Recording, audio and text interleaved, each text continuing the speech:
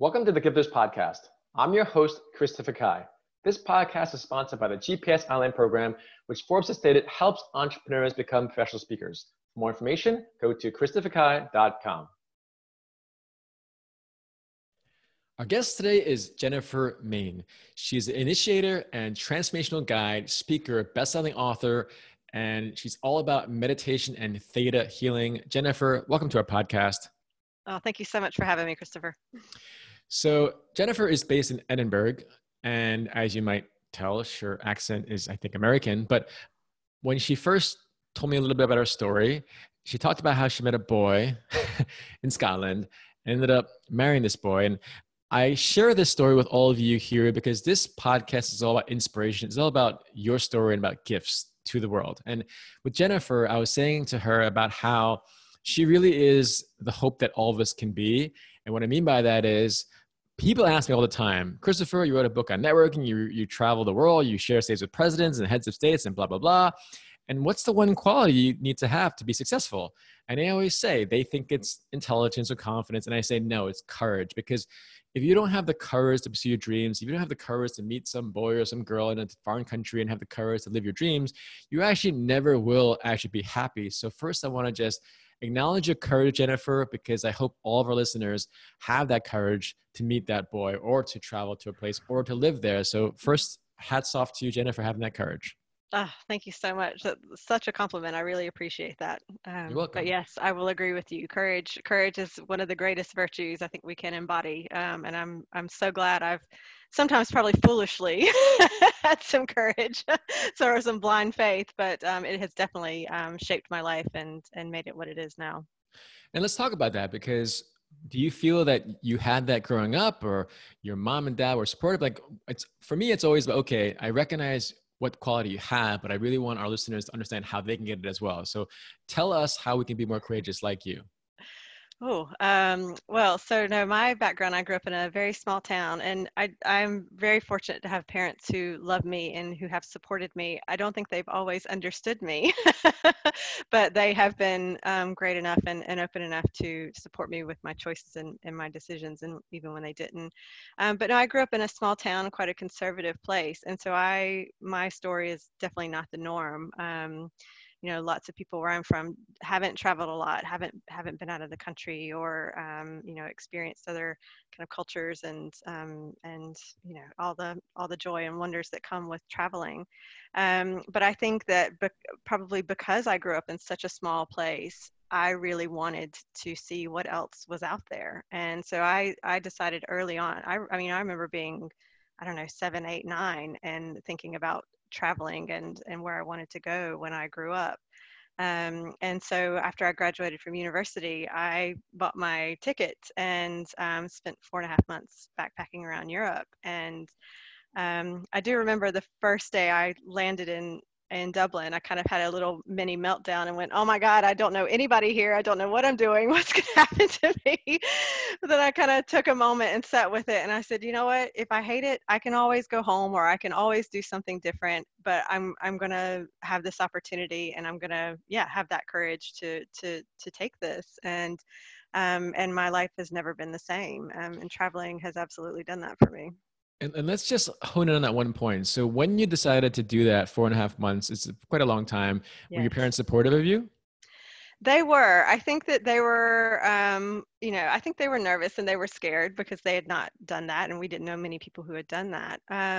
But, I think my dad is someone who at heart, even though he physically hasn't traveled as much, in his heart he's an adventurer and a philosopher and likes to delve into new ideas and opportunities. So I think he really was in my corner for having this opportunity and taking that time. Definitely. That's great. Yeah. Again, I just want our listeners to glean from your story perhaps how they can do themselves. And I absolutely agree with you, where just having someone around you, whether your mother, your father, your brother, your sister, or someone, frankly, because ultimately it's a lot harder if you are deciding those things, but if those around you aren't supportive, it is really challenging. So find someone that really does believe in you, because it really does help. So Jennifer, let's dive into your work, because you have such a interesting, unique gift, which is you're a transformational guide. Tell us what that means. Yeah, so essentially what I do is I initiate people into new ways of being. And so part of this is helping to understand more about the past and what has, shaped our perspectives and our lives, but also recognizing that we can learn and grow from that, but change it and become something new. And ultimately, it's becoming more of who we really are and who we are within ourselves. So really, for me, it's kind of the stripping back and getting to the core of who we really are. And when you say past, do you mean past lives or just past experiences or both? A little bit of everything. It can also be, our ancestry, and we're passed down beliefs and perspectives through our genetic line. So yeah, it can be multi-layered. Fascinating. And I've Definitely. never even heard of the word. What does that theta healing mean? Yeah, so basically that is it's a talking therapy, but we're learning how to use energy work. But it's very grounded.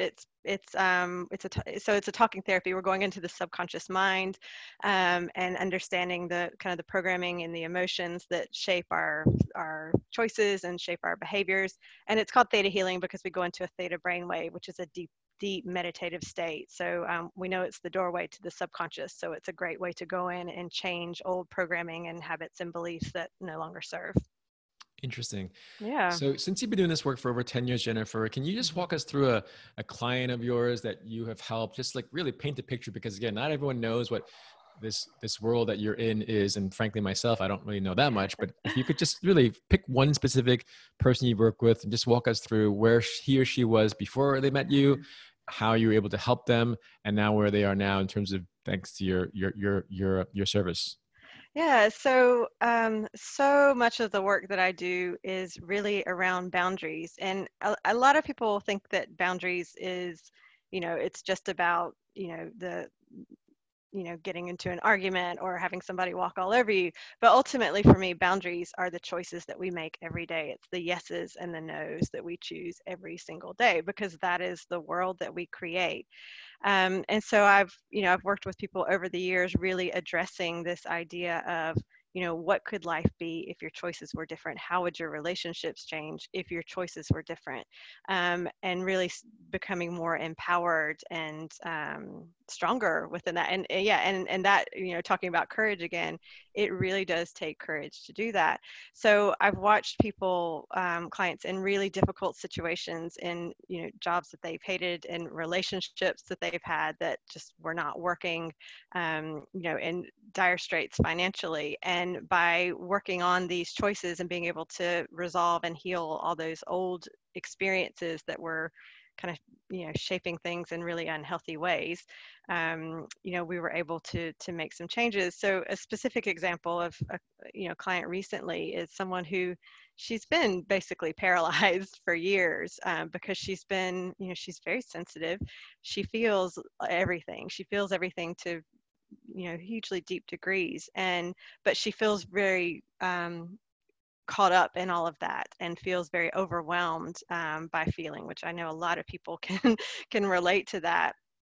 So the work that I've done with her is to help her to understand her emotions, on a deeper level, and instead of feeling controlled by them or overpowered by them, recognizing that they are gifts and that they are our guides, and that we can listen to our emotions and really learn from those experiences. So it's gotten her out of this state of kind of hiding away and avoiding life and feeling panicked by doing simple, what most people would consider simple things. And it's really it's given her life back, because she's had that courage to really look at the old pain and suffering and to go into that stuff, so that she can come through the other side and create a life that she really wants to live. That's fascinating. And now, Yeah. how is it set up relative to, like, for instance, if I help a client become a speaker, the first thing, frankly, is okay, you have to write a bio, and then you have to Mhm. define what your expertise is, and then you have to find your specific types of clients, and now you have to understand how to sell them, right? So in your case, since it's such a unique perspective, where do you start? I mean, is it like a 3-step process, or it's more of a listening first session, and there's a checklist? I mean, what do you do to start this process? That's a good question. Yeah, so whenever I'm working with people, what we do is, first thing we do is we kind of sit and look at their lives and look at what's going well and what's not going very well. And what I find with most people is that people feel overwhelmed and weighed down and burdened by life, because they feel that way emotionally, and because they are filling their lives with things that don't actually align, that don't actually serve them. So for me, the first part is really kind of, it's the decluttering and detoxing yourself and your life. It's the, how do I say no and what do I say no to, which loads of people really, really struggle with, because we're carrying baggage from years and years ago, and we're filling our homes with things that we don't really love and that we don't really need. So it's really, first of all, it's addressing what can you say no to. And then once you've really had that time and space to kind of clear out the clutter emotionally, energetically, physically, then you can start to get a clear understanding of what your yes is, because there's then a spaciousness, there's an ability to see and feel what actually does align. You know, what actually am I interested in? What are my priorities? What is it that lights me up and that I really love? If I'm not carrying all this other stuff, what do I now have the time and the space for? So once people have, you know, let all that go, then they then have the space and the time and the clarity to figure out what their yes is. And for me, when people really start to figure out their yes and what their priorities, what their non-negotiables are, what they really love, that's when people find purpose and calling and passion. And that's what we're really here to live. We're not here to be miserable. We're not here to suffer. You know, we all have our own unique purposes that we're, and that are going to light us up, and that are going to nourish us, and that are going to be of service to the world as well. So really for me, whatever healing, whatever capacity I'm doing, it's really about helping people to remember their calling and to live that every day. You know, Jennifer, that's so profound in that what you just said in terms of just knowing what to say no to, because it's so simple, but most people don't do it. And Yes. then the other thing you said is about alignment. There's so many people out there that are aligned with what their mother, their father, the society, their principal, their aunt, their uncle. But when you said those two big things, which is literally learn what to say no to, which is your parameters, but also know that it's about, if you're not in alignment with it, then you're never going to find your yes. So that's such a profound statement to share, Jennifer. And I really, really appreciate that. And when you do those things that you mentioned, I know that our guests really will be able to have the courage, because again, fear comes from the unknown. So Yes. once you start working with someone like yourself, now I am more clear on how you can help people, because once you're more clear on the no's that you need to say no to, not want to, but need to say no to, then you'll be more clear on your yeses. And when you're more clear on your yeses and it's in line with who you are, then you'll have more courage to do. So now it's making sense to me, Jennifer. Thank you so much for sharing this alignment with your life and those that you help. How can our guests connect with you and stay in touch with you? So my website is withjennifer.com. You can also find me on Facebook and Instagram at withjennifer44. Jennifer, thank you so much. Jennifer44. Have a great you. day. Well, thank you too. Thank you for listening to our Gifters podcast. If you want to turn your story into a successful speaking or coaching business, go to christopherkai.com for details.